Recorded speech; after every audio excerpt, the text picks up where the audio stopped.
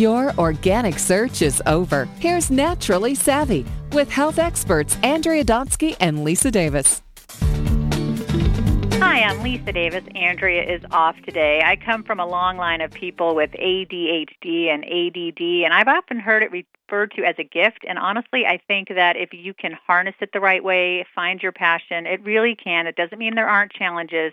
One of the things it can be great for is adventure. And here to talk about this is Florence Williams. She's a contributing editor at Outside Magazine and a freelance writer for the National Geographic, the New York Times Magazine, the New York Review of Books, Slate, and other publications. Today we're going to talk about how ADHD is a fuel for adventure. Hello, Florence. Welcome. Hi, Lisa. Thanks so much for having me on.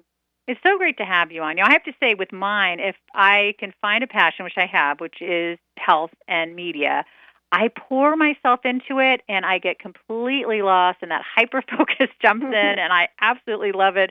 But I'm also big into the outdoors. I don't know if I call myself adventurous, but I do definitely love to get out there and have some fun. So talk about this, how your opinion about this, and I know that John Muir is part of this as well.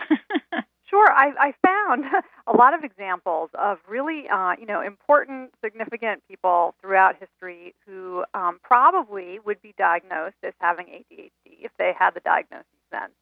And these were people who loved exploration. They had a really hard time sitting in class, sitting still. They were bored out of their minds in schoolrooms with four walls. And yet they were lucky enough, they were, privileged enough that they came from families that kind of allowed them to, roam free a bit. And, John Muir used to climb out onto his roof in Scotland, and then eventually his family moved to the United States, and he continued climbing and adventuring, and he became one of the greatest wilderness advocates of all time. And there are a number of other examples like that. And what we realized is that a lot of these traits that we think of as being, not so adaptive in, modern life, like an inability to sit still, are actually incredibly helpful in terms of the history of our species, because these were people who loved to have adventures, and they loved to explore. They always sought new experiences. And so, in fact, these traits were probably very adaptable throughout much of our, human life cycle. Yeah, and I think that when we can, like I said in the beginning, if we can harness this in the right way, I'm blessed to live in a town that's a third conservation land, and we go to the woods constantly. I mean, I go every day with my dogs during the week, and then on the weekends we go as a family, and I just see my daughter's imagination get ignited, and I can see her just doing make-believe in the woods, or just having fun and finding sticks and looking around and, trying to skip stones on the pond. And it's just such a great way to unwind as well. I'm sure so many parents share that experience. All kids learn by exploration, and they're so kinetic. I mean, they learn by moving their bodies. They learn by using all of their senses. You mentioned picking up sticks. I think that's a great example. Throwing sticks, hitting with sticks. I mean, these are things that really incorporate all their bodies and all their senses. And so for this article for Outside, I actually found a boarding school for kids with ADHD and similar kind of learning differences. And it's an adventure-based boarding school. So they spend 2 weeks, it's called SOAR. It's based in North Carolina. And they spend 2 weeks out in the field every month. And they're doing things like rock climbing and also learning at the same time about geology, about biology, about earth science, or they're kayaking, or they're scuba diving, or they're long-distance hiking. And the kids it really turns them around. They start to realize that learning isn't the enemy, that the enemy really is kind of the way industrial society structures the classroom. I agree. Man, I want to send my daughter to that school. That's incredible. Well, what I realized is that, you shouldn't have to have ADHD to have an environmental, stimulating school experience, that really all kids benefit from this kind of learning environment, especially in the preschool and kindergarten years. So it looks like kids just really learn best when they're outside. Again, they're using all their senses. They also learn great social skills. They learn coping skills. It boosts their self-esteem because they're not bored out of their minds. And I know. So I remember I never really did that great in school. I was okay, but again, if you're interested in something, and this is what I see with my daughter, then she does well. But like the minutia of things, or like my biggest pet peeve, don't ever ask me, Florence, to read directions.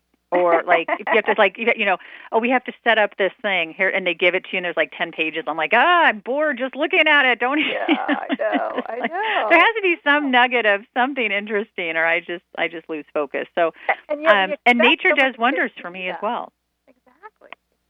So I would love to see kind of more experiential education happening, really at all levels of our school system. And I really think all kids could benefit from this. And then instead of those kids kind of feeling bad about themselves and their learning, we really can kind of appreciate the skills that they have, take advantage of them, and then they gain this great confidence too, because they're the ones who are really brave and are adventurous and are fun to be around, or are the life of the party.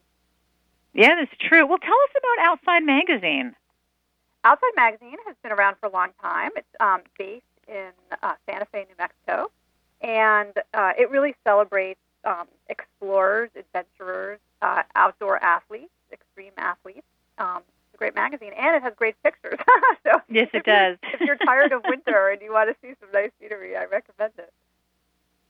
Well, I think it's so nice that you chose to focus on ADHD, especially because it's such a huge issue. And another one of my pet peeves, aside from people asking me for to read directions of how to put something together, is when people say, "Oh, that doesn't really exist," and "Oh, people just use that as an excuse," or "Oh, this and that." It's like, no, let me tell you something. You get a good neuropsych done evaluation, and you can tell if you have it or not. Definitely. There's a tremendous diversity in our brains. Yeah. We know now more about the that different people have. And it looks like some of these, as I was saying before, some of these traits for ADHD have probably existed for a very, very long time in humans. And, we're incredibly helpful and adaptive as we evolve. Yeah, Florence, if you could talk a little bit louder. I know this is a live show and you're usually not supposed to say things like that, but I couldn't hear you for a second, and I don't want to be like, let me expand on that, but I have no idea what she said. So I'm taking a chance I'm sorry if I cut out. There you are. Am I back? Is this better?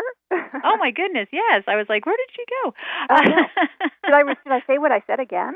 Yes, I would, just so I can hear it. Everybody else heard it, then sorry, you got to hear it again. I don't want to miss a word. What was I saying? I was saying that there's really a tremendous diversity in people's brains, and that we know more and more about the genes, that different people have. And it's really been a great benefit, right, to our species, that we're not all the same, and that we don't all have the same brain.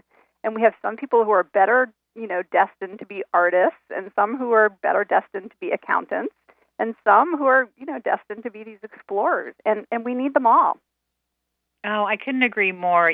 My daughter will say, I have learning differences, and it's okay. But lately, as she's getting older, she's getting more frustrated and wishing her brain worked like her friends, and why are things so much harder for her. But then she has this creativity that I don't see in other kids. That she, you know what I mean? I mean, not any other kids, but we all have our strengths and weaknesses, what I'm trying to say. That's right. And I think we need the learning community and educators to recognize that kids learn differently and to help those kids really find and celebrate their strengths. Oh, I think so, too. Well, Florence, tell us all the ways we can learn more about you and Outside Magazine. This has been such a great chat. Oh, thanks so much. Well, I suggest everyone go to outsidemag.com. or to my website, florencewilliams.com, and you can see some other articles that I've written about nature and the brain and nature and health. Well, I would love for you to come back. This has been wonderful. So glad you're listening to Naturally Savvy. You can check us out on Facebook, also at Your Radio MD, and at Naturally Savvy on Twitter. Andrew will be with us next time. Thanks so much for listening. Get outdoors and explore, and keep listening to Naturally Savvy here on Radio MD. Have a great day and stay well.